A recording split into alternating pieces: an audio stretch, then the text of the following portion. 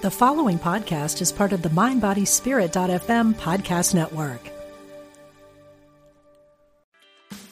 Meditation doesn't have to be a solo practice. Meditation is more fun with friends. Looking for a way to drop in and hang out at the same time? Join us online at Omega Institute for a meditation party with self-proclaimed meditation nerds Dan Harris, host of the 10% Happier podcast, Sebene Selassie, and Jeff Warren. This 3-day retreat will stream live from Omega's Hudson Valley campus May 17th to 19th. Don't miss the party. Reserve your spot at eomega.org/party today.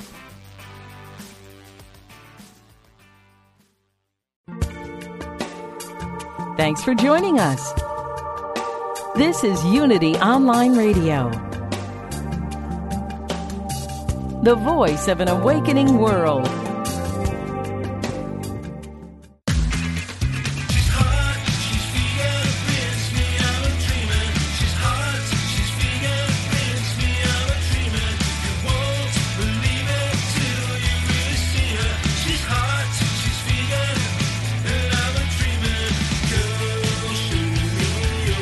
Learn how to eat better, get healthy, and help animals. Welcome to Main Street Vegan with your host, Victoria Moran.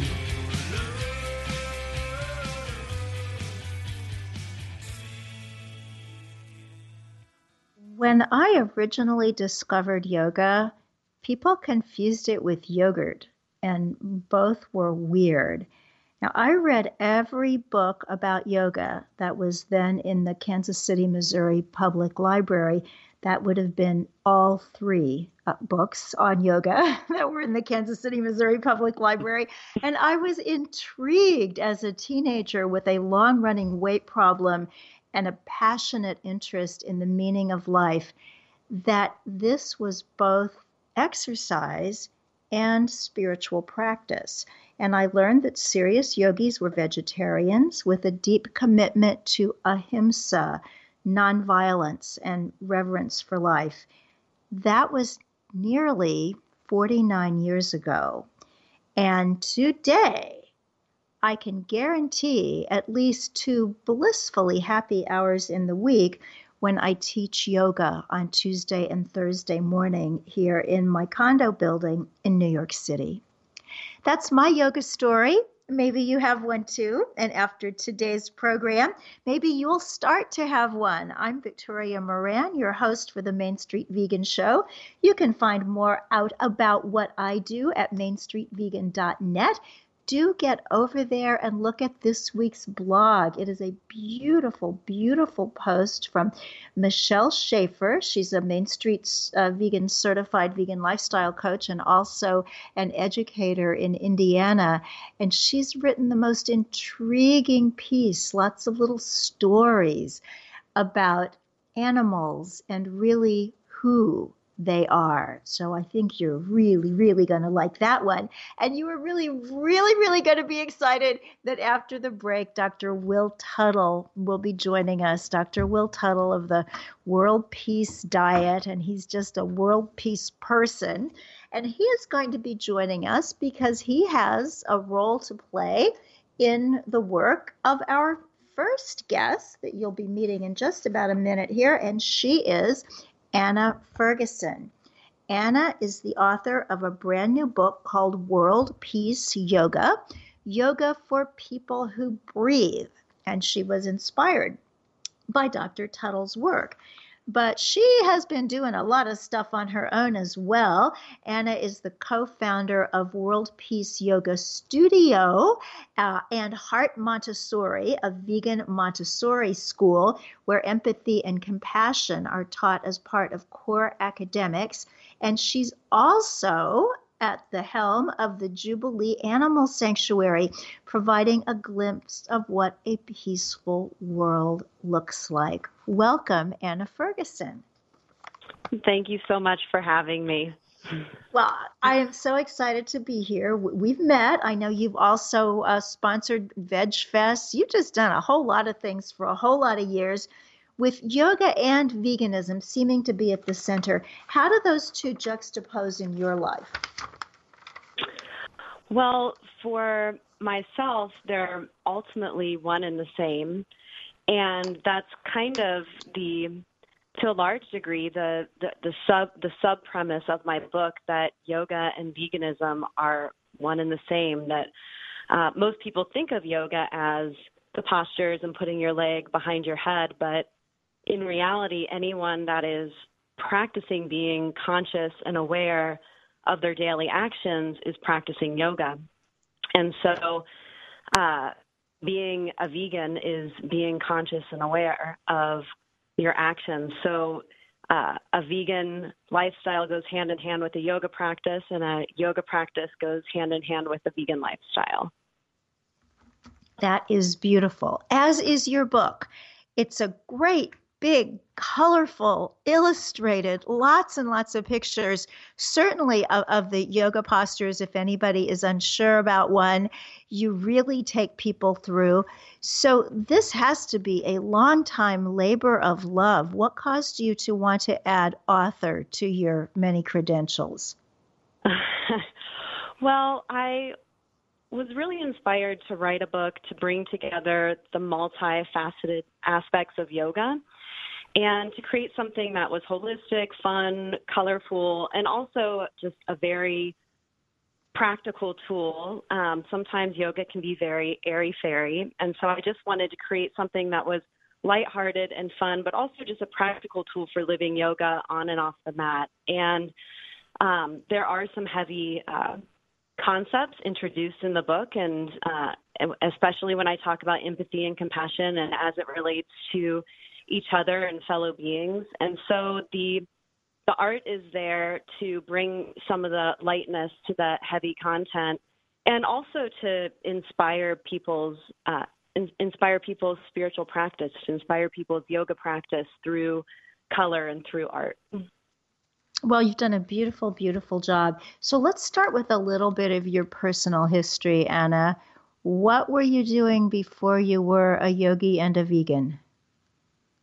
What was I doing before I was a yogi and a vegan? I was in, I was in college at the University of Cincinnati, just figuring out what I was going to do with my life and not super clear. And actually a college roommate started playing around with a vegetarian diet, and I was like, oh, that's interesting. And I had the usual questioning that people do when someone close to them starts to have a lifestyle change to some degree. And so I was questioning her motives and questioning what she was doing. And even with all that questioning, I just noticed that she seemed to be, her skin seemed to glow. She seemed to be happier. She seemed to walk a little bit lighter. And I thought, that's really interesting. I think I might like to explore this.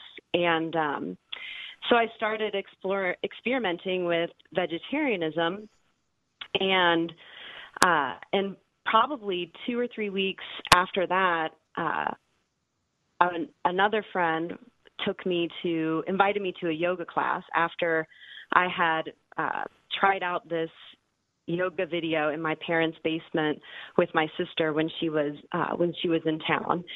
And so I kind of got introduced to both vegetarianism and yoga almost at the same time, although they weren't necessarily connected. And the yoga classes that I took certainly were not addressing vegetarianism or veganism or anything like that until I actually met and took a class with Doug Swenson, who's a very long time yogi and vegan. And he was the first yoga teacher I ever had that even brought in this idea that you mentioned of ahimsa and nonviolence and how it connects to our food choices and how it connects to our yoga practice.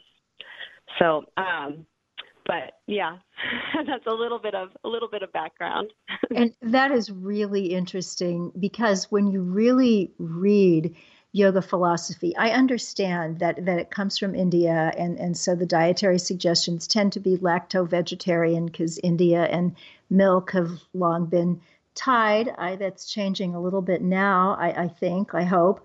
And yet when I was first learning about yoga, everybody knew you were supposed to be vegetarian. And now you can go to yoga studios, you can go to yoga classes that are all over everywhere, and you just don't hear it. What happened? Why did it go to sleep? Yeah, that's a really good question. I think I read recently that it's an estimated 36 million people that are practicing yoga in the United States right now. So yoga has definitely boomed, but what I think has really boomed is the asana, the exercise, the posture part of the practice, and which is a beautiful part of the yoga practice. And ultimately, I think that became so popular, and people love how they feel when they practice the poses, and they love that deep relaxation.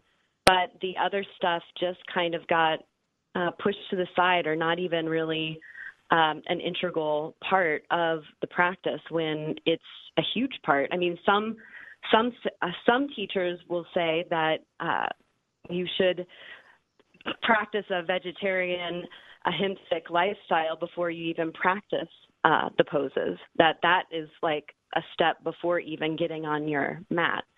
But yes, it's just become we've become saturated with the exercise component, and the philosophy component has been somewhat left behind. So, and I think people are also intimidated to, even if they do practice it themselves, they're a little bit intimidated, like they're going to lose students, and they don't want to talk about it. They don't want to get anyone upset or things like that. So it's just become less and less talked about. Well, I could certainly understand that. And it is interesting. And we'll probably talk more about this with Dr. Tuttle. Talking about being vegan does upset people.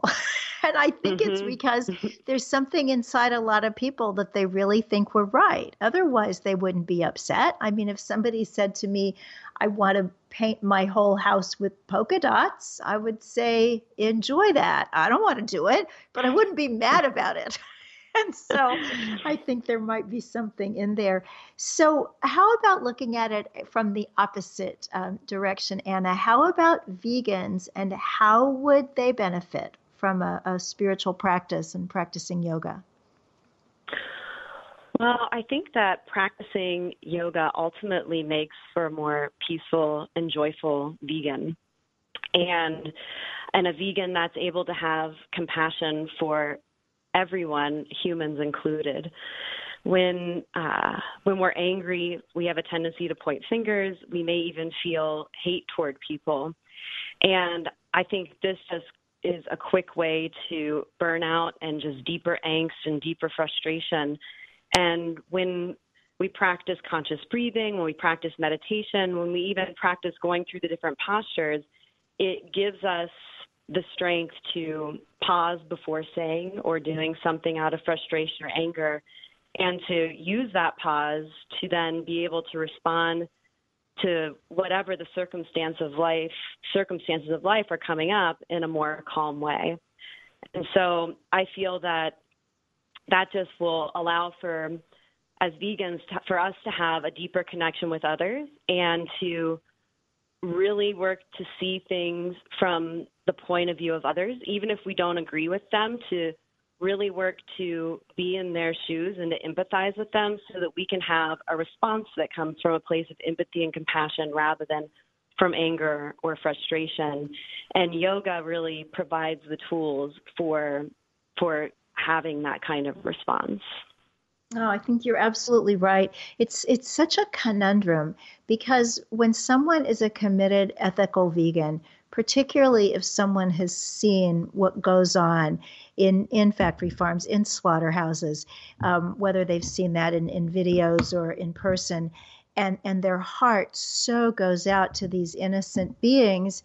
And then we're saying, but we have to be kind and respectful and understanding and patient with the people who are perpetrating this hideous suffering. that's one of those things, and I'm interested in how this comes across to you, Anna. For me, it's one of those things that is never going to be this lovely, smooth fit. It's just that, yes, I know what happens to animals is hideous and should not be happening. And yet I also know that I need to be, just like talking about, understanding, empathetic, and open to the people who are perpetrating it. How do you juxtapose that? How do you get that to make sense in your mind? Well, I would say, for one, I was once one of those people that was violent toward other beings and causing trauma to other beings. And most people there's the exception of few that are raised vegan, but most people that are vegan today, I think, were not vegan their whole life. And so for me to really, I really work to see myself and others and see people really from their most authentic way of being. And I think that deep, deep down, we all have those same qualities that we really want people to be kind, to be loving, to really take time to connect with us. And so for me, I just really work to put myself in their shoes and to remember what it was like when I was still learning, and to just connect human to human and find something in common, something similar that we can share, and go from there. So an actual conversation can be had versus me getting angry or telling someone they should or should not do something, but really just coming from a place where can we connect, where are we the same, and then go from there and see where the conversation might take us. Spoken as a true yogi. Now, I think it's pretty obvious that yoga philosophy can lead to some of this empathy and compassion that you're talking about. But you actually say that there are certain postures, there are certain of the physical yogic asanas that can also help in developing empathy and compassion. What are those? Well, I think that's the interesting thing about the asana practice, about the practice of all these poses, and the fact that it's gotten so hugely popular. There's, of course, the one benefit is that you're intentionally putting yourself in a challenging position. You're putting yourself in the position of a cat or a dog, and you're just working through breathing through that challenging position you're in, so that ultimately you're introducing stress to your body in a healthy way and really working to breathe through it so that you can handle stress off the mat. But almost all of the postures are related to different elements, shapes, aspects of nature, animals. There's cobra pose, there's cat pose, there's cow pose.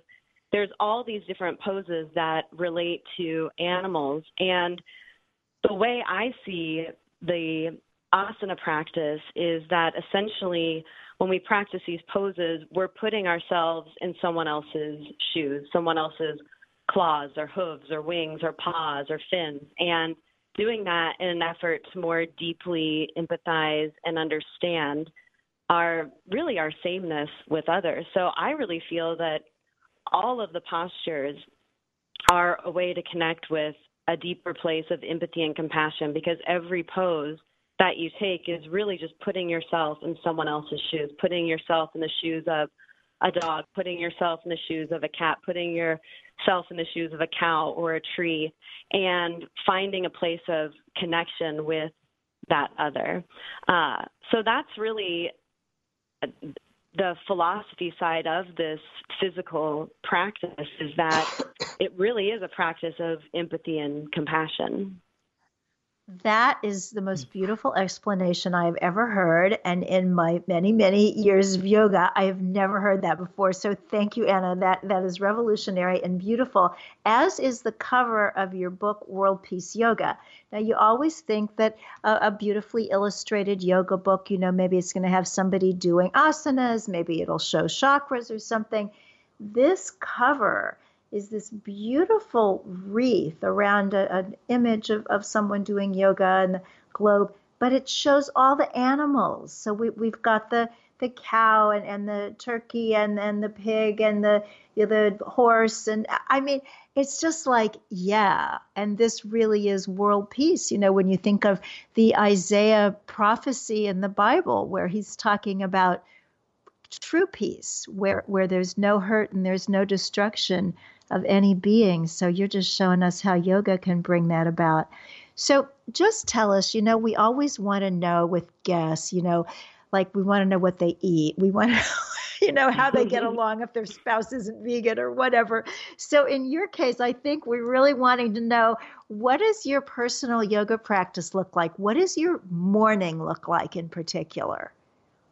Okay. Well, I will say that my personal practice is always changing because I have a 4-year-old child, and once we get a routine down, that routine changes. But I'm in now that he's in school, yes, the vegan Montessori school, which we're super stoked about. But now that he's in school, I'm able to get more of a solid routine, but it still changes to some degree. But the first thing I do when I wake up in the morning is really simple. I drink a large glass of water, and then I make a cup of tea before Noah goes to school. And I'll say, when I have this cup of tea, I do not check my phone. I do not check my email. There was a time where I was doing that, and now it's become part of my yoga practice, essentially, to, when I wake up in the morning, just do one thing at a time and really focus on that. So I have a cup of tea, and that's the only thing I do. I don't check my phone while I'm having a cup of tea. I don't try to multitask while I'm having that cup of tea, and it really just makes for a wonderful morning. And then after that, usually after I take Noah to school, I usually do 30 to 45 minutes of movement, whether it's the yoga poses or another form of exercise. And that is usually followed by 5 or 10 minutes of meditation. And at the end of the day, I like to do 5 or 10 minutes of just resting on my back and putting my legs up the wall pose. And of course, a vegan lifestyle is just a huge part of a yoga practice for me. So that's just like a given, goes without saying. But that's beautiful and doable. That is doable for other people with 4-year-olds and multiple jobs and all the things that people have. So thank you for showing us that being a yogi doesn't mean you have to have 12 hours a day to devote to it. Yeah, and that's I really work to, especially in my books, is make it really practical for people, even if it means you've only got 1 minute. If you have such a busy life that all you do is wake up in the morning and sit up for 1 minute and sit in silence, that's the beginning of a meditation practice, and everyone has 1 minute. So that can be the start of something. Beautiful. So is that the one simple thing listeners might start doing to begin or deepen their spiritual self-care or yoga practice, or do you have another gem for us? I think that having one thing in the morning where you just do that one thing and don't do anything else, and it's really it's easier said than done. Like to have a cup of tea and to not go and reach for your phone, to sit up and out of bed and just be silent and focus on your breath. I'm really I'm really big on just when you first wake up in the morning, just focus on doing one simple thing and just let your mind completely focus on that. So, love it. Yeah. So in our last couple of minutes here, and I don't know if you're going to be staying on in the second half when Will joins us. It would be lovely if you're able to do that. But this vegan Montessori school, I know there are parents out there saying, where is it? Where is it? Can my kid go? So tell us about that. Well, a few years ago, we started this school, or started the idea of the school. It's in its second year of operation, and it came about really because our yoga community continues to grow, and there are quite a few vegans having babies, thinking like in this dilemma of what to do. So we created this school where empathy and compassion is just at the core of all the academics. And of course, you don't have to be a vegan or a vegetarian to come to the school, but kids do eat a plant-based diet. They learn about empathy and compassion. They learn about permaculture. They grow their own food. They practice meditation and mindfulness. And it really is a dream come true that this is happening, because getting kids starting young with the tools to deal with the stress and the fast-paced life that life is right now is so essential.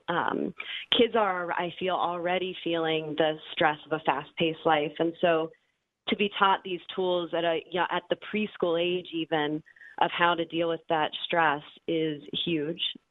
That's amazing. Yeah. So is this in Cincinnati? Cincinnati, yes.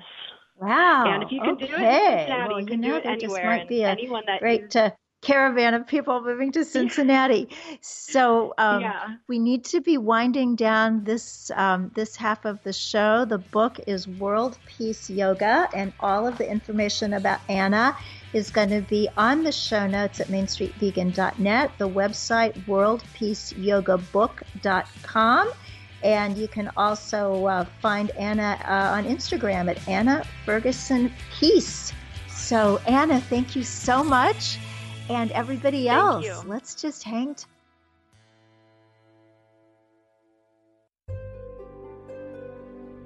Discover the power within. Unity Online Radio. The voice of an awakening world. Unity Online Radio is bringing the message of unity to thousands of spiritual seekers around the world. If you enjoy our programming, we invite you to support it by visiting unityonlineradio.org and clicking on Donate Now.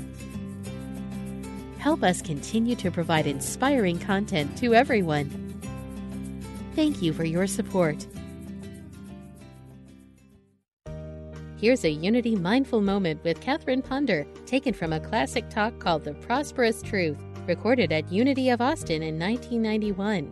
I heard from a young lady who was just starting out as a Unity minister, and she said, I am not teaching prosperity yet in my ministry because I have not yet demonstrated it in my own life, and I don't think I should teach what I have not demonstrated. And I wrote her back and said, honey, you've got it all backwards. You need to teach what you want to learn. You teach what you want to demonstrate, because you cannot demonstrate what you do not know. There must be an inworking before there can be an outworking. To find out more about Unity teachings, visit unity.org. Join your favorite spiritual teachers for the most extraordinary Soul Fest of the year, November 2nd through 5th at the Celebrate Your Life Conference in Phoenix, Arizona. This transformational weekend event features some of the world's leading spiritual New Thought leaders, including Marianne Williamson, Neil Donald Walsh, Dr. Joe Dispenza, Caroline Mace, Greg Braden, Denise Lynn, and more. Unity listeners save an additional $75 off with coupon code UNITY. Visit CelebrateYourLifeEvents.com. That's CelebrateYourLifeEvents.com and register today. Sometimes you might feel so alone with your problems you don't know where to turn. We invite you to call Silent Unity, the 24/7 prayer ministry, where someone is waiting to pray with you every day at any hour. Listen and relax as you hear their beautiful words affirm the highest and best outcome for you and those you love. No matter what's going on in your life, Silent Unity is always standing by. Call today, 816-969-2000. Would you like to experience more peace and joy in your life through A Course in Miracles? Let Reverend Jennifer Hadley support you in discovering the powerful life lessons available through this unique spiritual thought system that teaches the way to love and peace is through forgiveness. Join Jennifer every Tuesday at 10 a.m. Central for A Course in Miracles, living the love, walking the talk, to experience the healing for yourself on Unity Radio, the voice of an awakening world. Call now with your question or comment. 816-251-3555. That's 816-251-3555.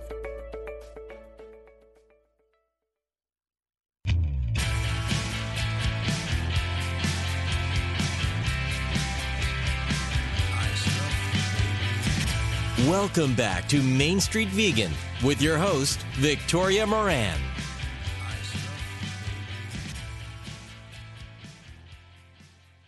Hey, everybody. Welcome back to the Main Street Vegan program, where we're talking about yoga and world peace and lots of cool stuff like that.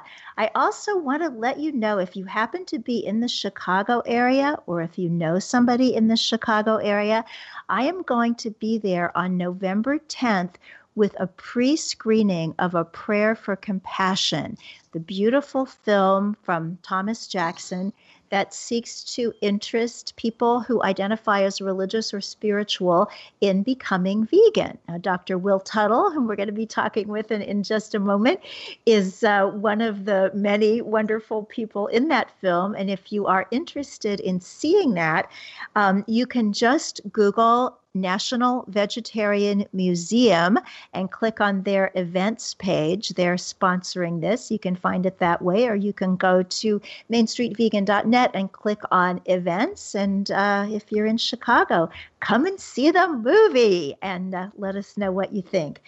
Well, I know what you think about this gentleman. He's been on the show a few times before, and he is making a huge difference all around the world. In fact, he's joining us today from Norway, where he's just finished a 6-week tour around Europe. If you're not familiar with Dr. Will Tuttle, he is a visionary educator who is presented widely throughout North America and the world. He's been vegan for 38 years and is author of the #1 Amazon best-selling book, The World Peace Diet. He's a recipient of the Courage of Conscience Award and also the Empty Cages Prize. He's also the author of the recent book, Your Inner Islands, The Keys to Intuitive Living, as well as editor of Circles of Compassion, Essays Connecting Issues of Justice. And he has another book coming up that he'll be telling us about, along with lots of other things. Welcome, Dr. Will Tuttle.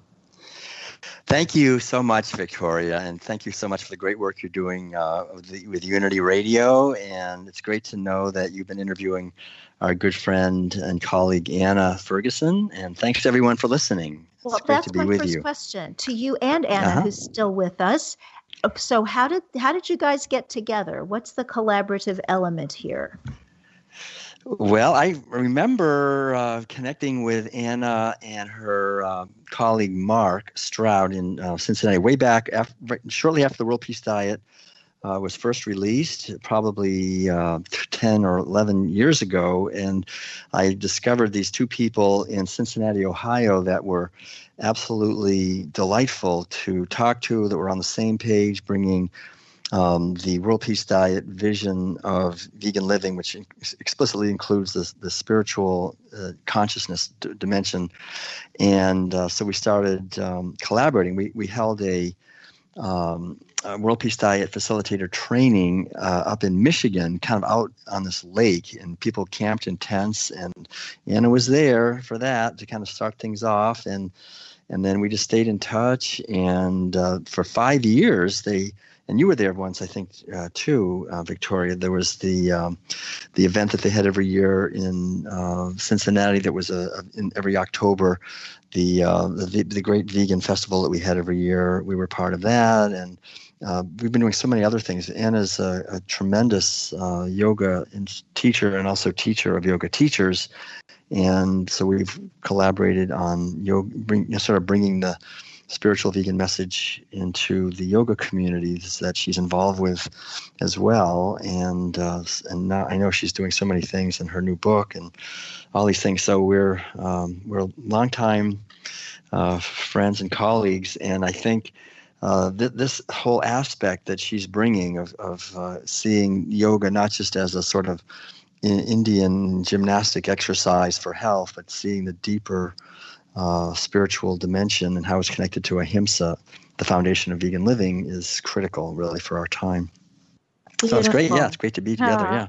So Anna, just for fun, if you met somebody who had never heard of Will Tuttle, what would you tell them about his message? What would I tell them? Yeah. I would say that, one of the things that I love about Will and his book, and actually he had given a manuscript to Elizabeth Farians, who's a theology professor, or was, she has passed, but at Xavier University, and she shared the manuscript with us, which was how Mark and myself connected with Will. And the information that we read, the intuitiveness and the awareness and the consciousness that Will talks about in this book, what I would say to people about Will is that he's just really one of the most, I'd say, intuitive, aware, and joyful, healthy people that I know. And it's just like really just very, very authentic, and love being around him. Ah, that's beautiful. So, Will, you sent me some questions, as our guests always do. And you've got one here in the middle that just jumps out at me, and I have to ask it first. It's kind of like people say, life is short, eat your dessert. What do you mean by the domination of the feminine? And how is that related to our food choices? Intriguing. Okay. Question. Yeah. Well, that's an important question. Thanks. I think many people, all of us, really, growing up in our society, are aware that we're eating animal-based foods, meat, dairy products, and eggs, and we don't usually think too deeply about it. And especially very often, if we're on a spiritual path, we think, well, I'm blessing the animals, and I'm doing my meditation, and that's good enough. And most of the people in our communities, we find, are living in that way. And what I found was really helpful for me was sort of drilling a little deeper into seeing what actually is involved with animal agriculture. And there's three things involved, and it's kind of uncomfortable to talk about it, but I'll just say it very sort of nicely and briefly. One is imprisoning, right? That's the core action. The animals are born into confinement. They never know a moment when they're not imprisoned and enslaved and property, and that have no rights over their bodies. They're mere property. They're sold by the pound. They're used, abused, and owned as property. So that's number one. It's just the ownership and the enslavement of the animals.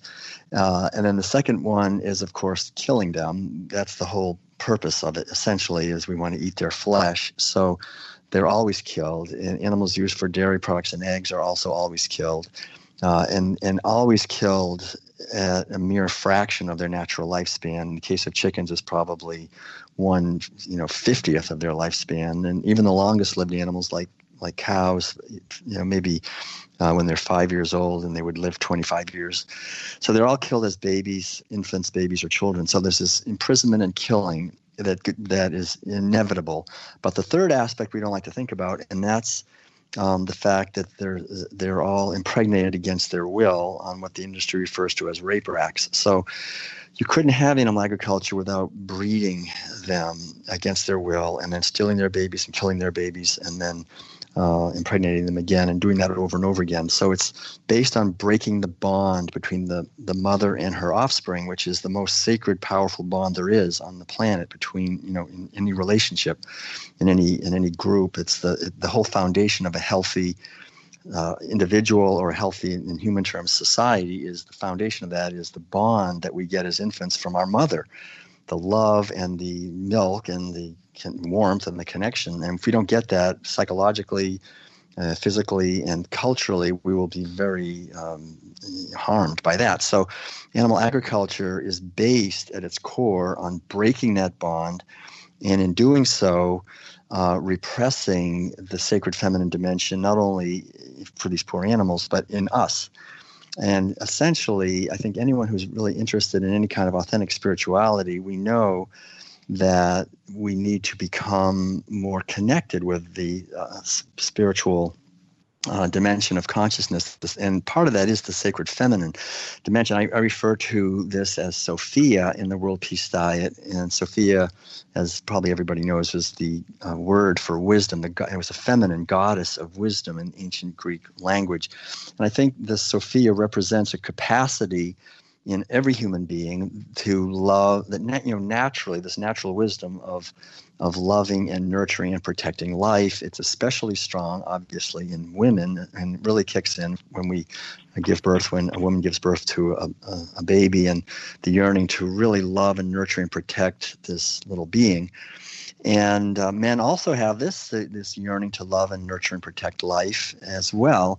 But animal agriculture as an institution and as an actual relentless force in our society erodes and destroys Sophia. There's no place for Sophia in animal agriculture. On any operation, large or small, it's always the same story. That baby is not your baby. I own you. I own your baby. I'm going to steal your baby and kill your baby and then kill you. And that's the reality that's inescapable. So it's sexual abuse in an ongoing way, and then not only causing that, but then eating that and feeding that to our children. Of course, we would rather not think about this. We'd rather sort of pretend that somehow cows just magically give milk. And I've talked to people, very well-educated people. Not long ago, I remember talking to this woman who had a PhD. She was in her 70s, and we were talking about dairy products, and she suddenly stopped and she said, "Wait a minute, are you telling me that cows don't just give milk?" And I remember saying, cows are like us. A woman, when she reaches a certain age and begins to grow breasts, she doesn't just suddenly start spouting milk everywhere, right? I mean, we give milk as a mammal for our baby, but these industries are based on stealing everything from animals. They're based on stealing their lives, stealing their purposes, stealing their time, stealing their babies, stealing their milk and their eggs and their flesh and everything. So that violence, which is so extreme and so pervasive and on a scale that is impossible to comprehend, millions upon millions of times every day, we're causing this, we're voting for it, we're paying for it with our dollars, then we turn around, we eat it, we feed it to our children. It's incalculable, the damage that this causes to these animals, and I would say it's incalculable, the damage that it causes to us, because as all the spiritual traditions have emphasized, whatever we sow, we will reap. Whatever we put out will come back. The boomerang effect, essentially, is inescapable. And we understand that logically, and yet we live in a society where we're all compelled from the time we're little infants to participate in mealtime rituals where we just ignore this. We learn to ignore that basic fundamental spiritual principle that is the core of every religion. And we say, well, we can dominate and exploit and oppress and abuse millions of animals and somehow expect that we will have a world of peace and harmony and abundance and love and caring. And it will never happen. Whatever we sow, we reap. And these animals, their fate is in our hands. And these female animals who are giving birth to babies yearn every bit as much as we do to love and protect and nurse and nurture their babies. And we don't allow that.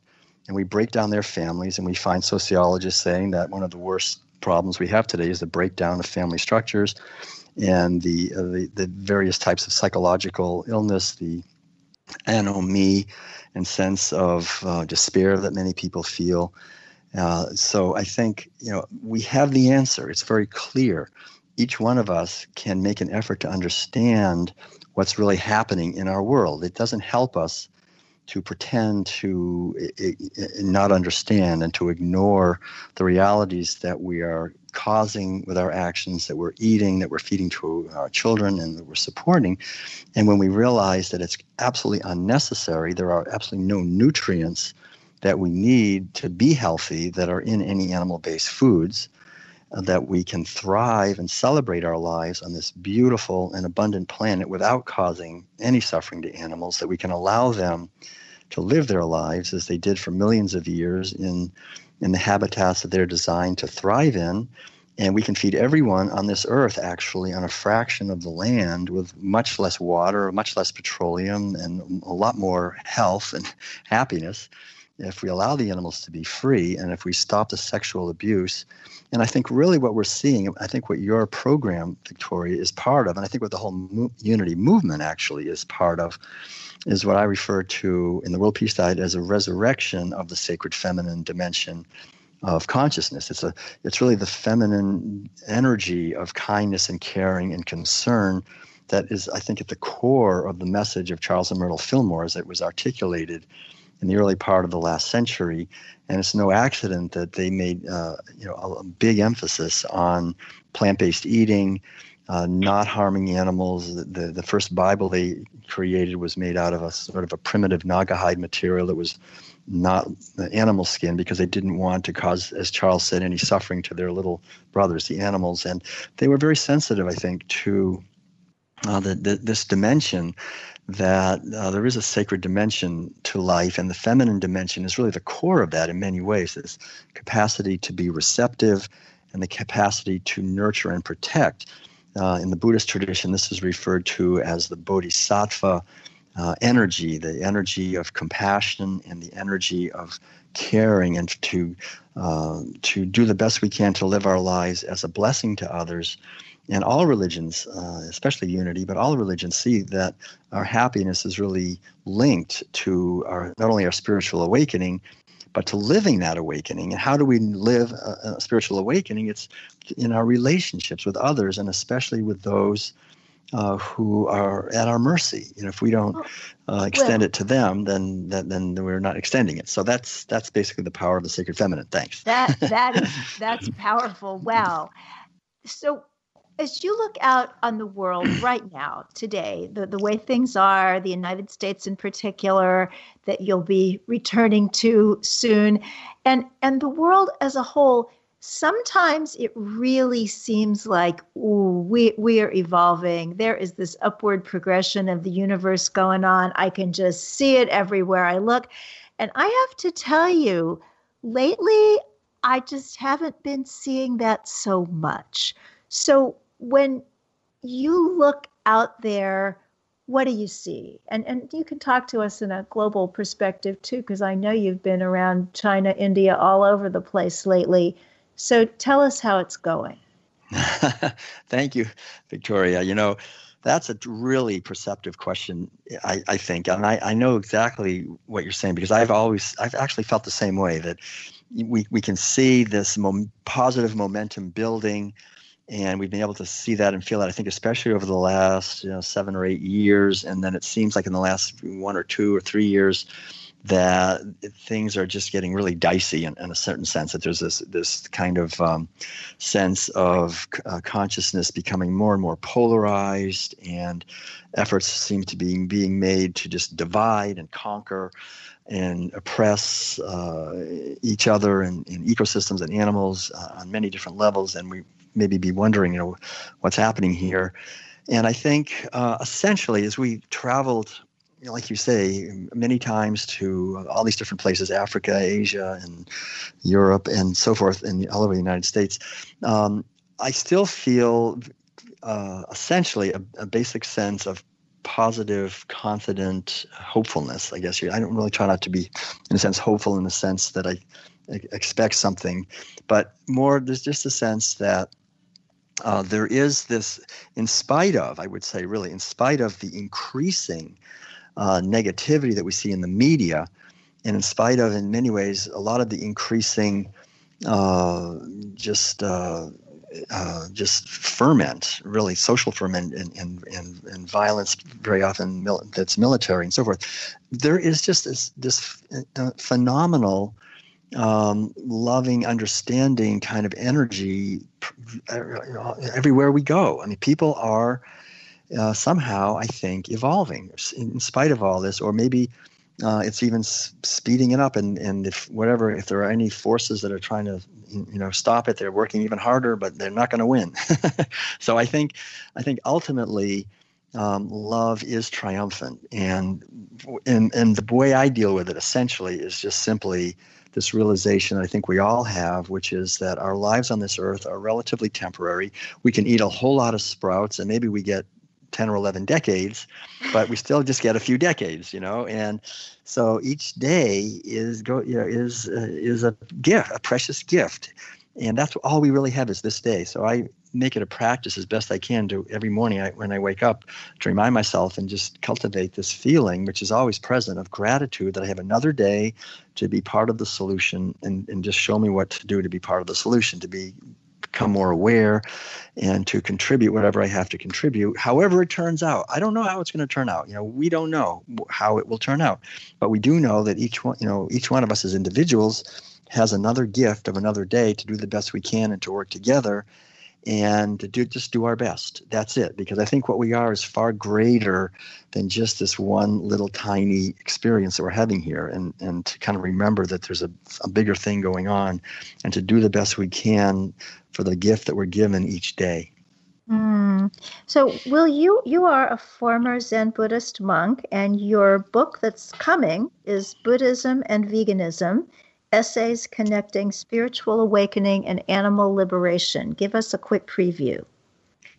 Right. Well, a lot of people, when they say that they're interested in Buddhism, or they meet people who are Buddhists, or especially Buddhist monks, they think these people must be vegans. And then they're very often, because it's all about compassion and meditation and peace and so forth, and so very often people are very disturbed when they meet these Buddhist monks who are eating meat.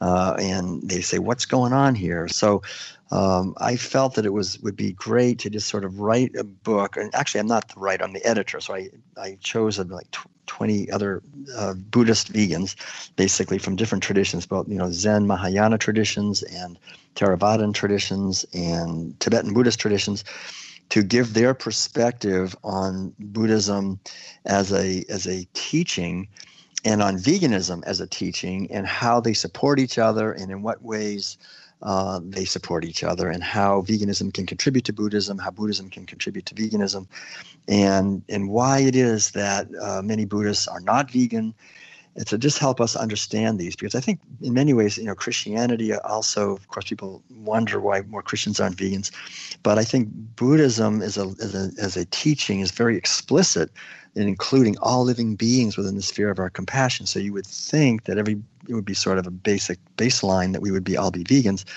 and then to just kind of explore the resistance and the goals that we have to transform Buddhism, but also, I think, to deepen veganism through the mindfulness practices that Buddhism offers. Because I think our vegan movement also can really benefit by more and deeper spiritual awareness. So that's what the book is about. Beautiful. And when is it coming out?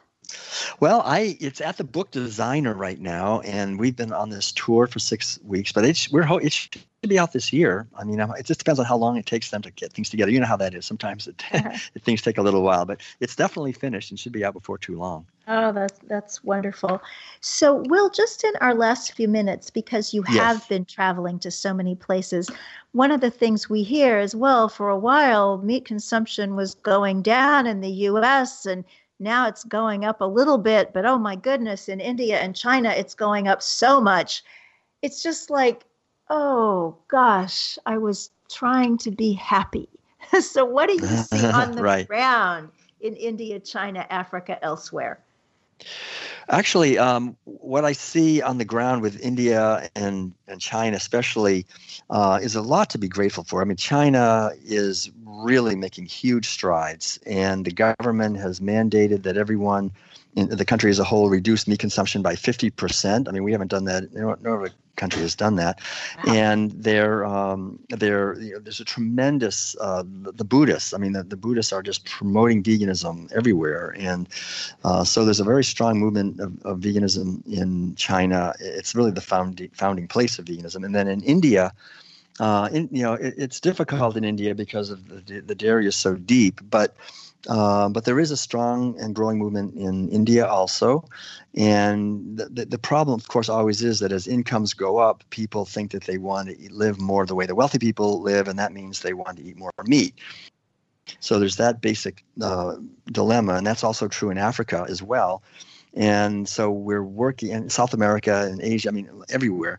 But the good news is, I think, that as more Americans and Germans and British and other sort of wealthy industrialized people are moving toward veganism, it's setting this example that actually it's much better to be a vegan, and the traditional foods of these countries are basically plant-based. So we were just thrilled in all these countries we visited just to find the vibrant young people who are creating grassroots movements in these countries that are growing very quickly, and to see how many more vegan restaurants are springing up in these countries, and vegan meetup groups and sanctuaries and festivals and so forth. And we just try to support them as best we can.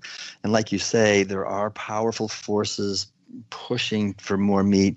The pharmaceutical industry really prefers that, and the military industry, I think, and banks very often prefer that. But people realize, I think, more and more that it's not in their best interest, actually. And I think as we in the more wealthy countries reduce our meat, we send a powerful message as we go vegan that this is something for them to do also. And the more we can do that, I think, the better. Yeah. Wonderful. And you send such a powerful message around the world wherever you go. If you haven't read The World Peace Diet, it's a must. I don't know if you know, Will, it's one of the required books for anyone coming into Main Street Vegan Academy. They can't walk through the door unless they have read your book.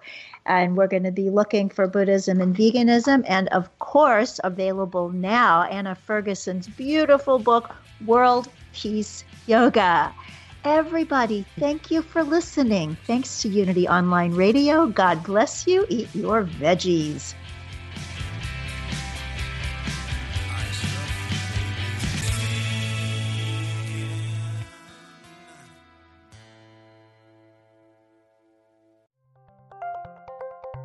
Thank you for listening to Unity Online Radio, the voice of an awakening world.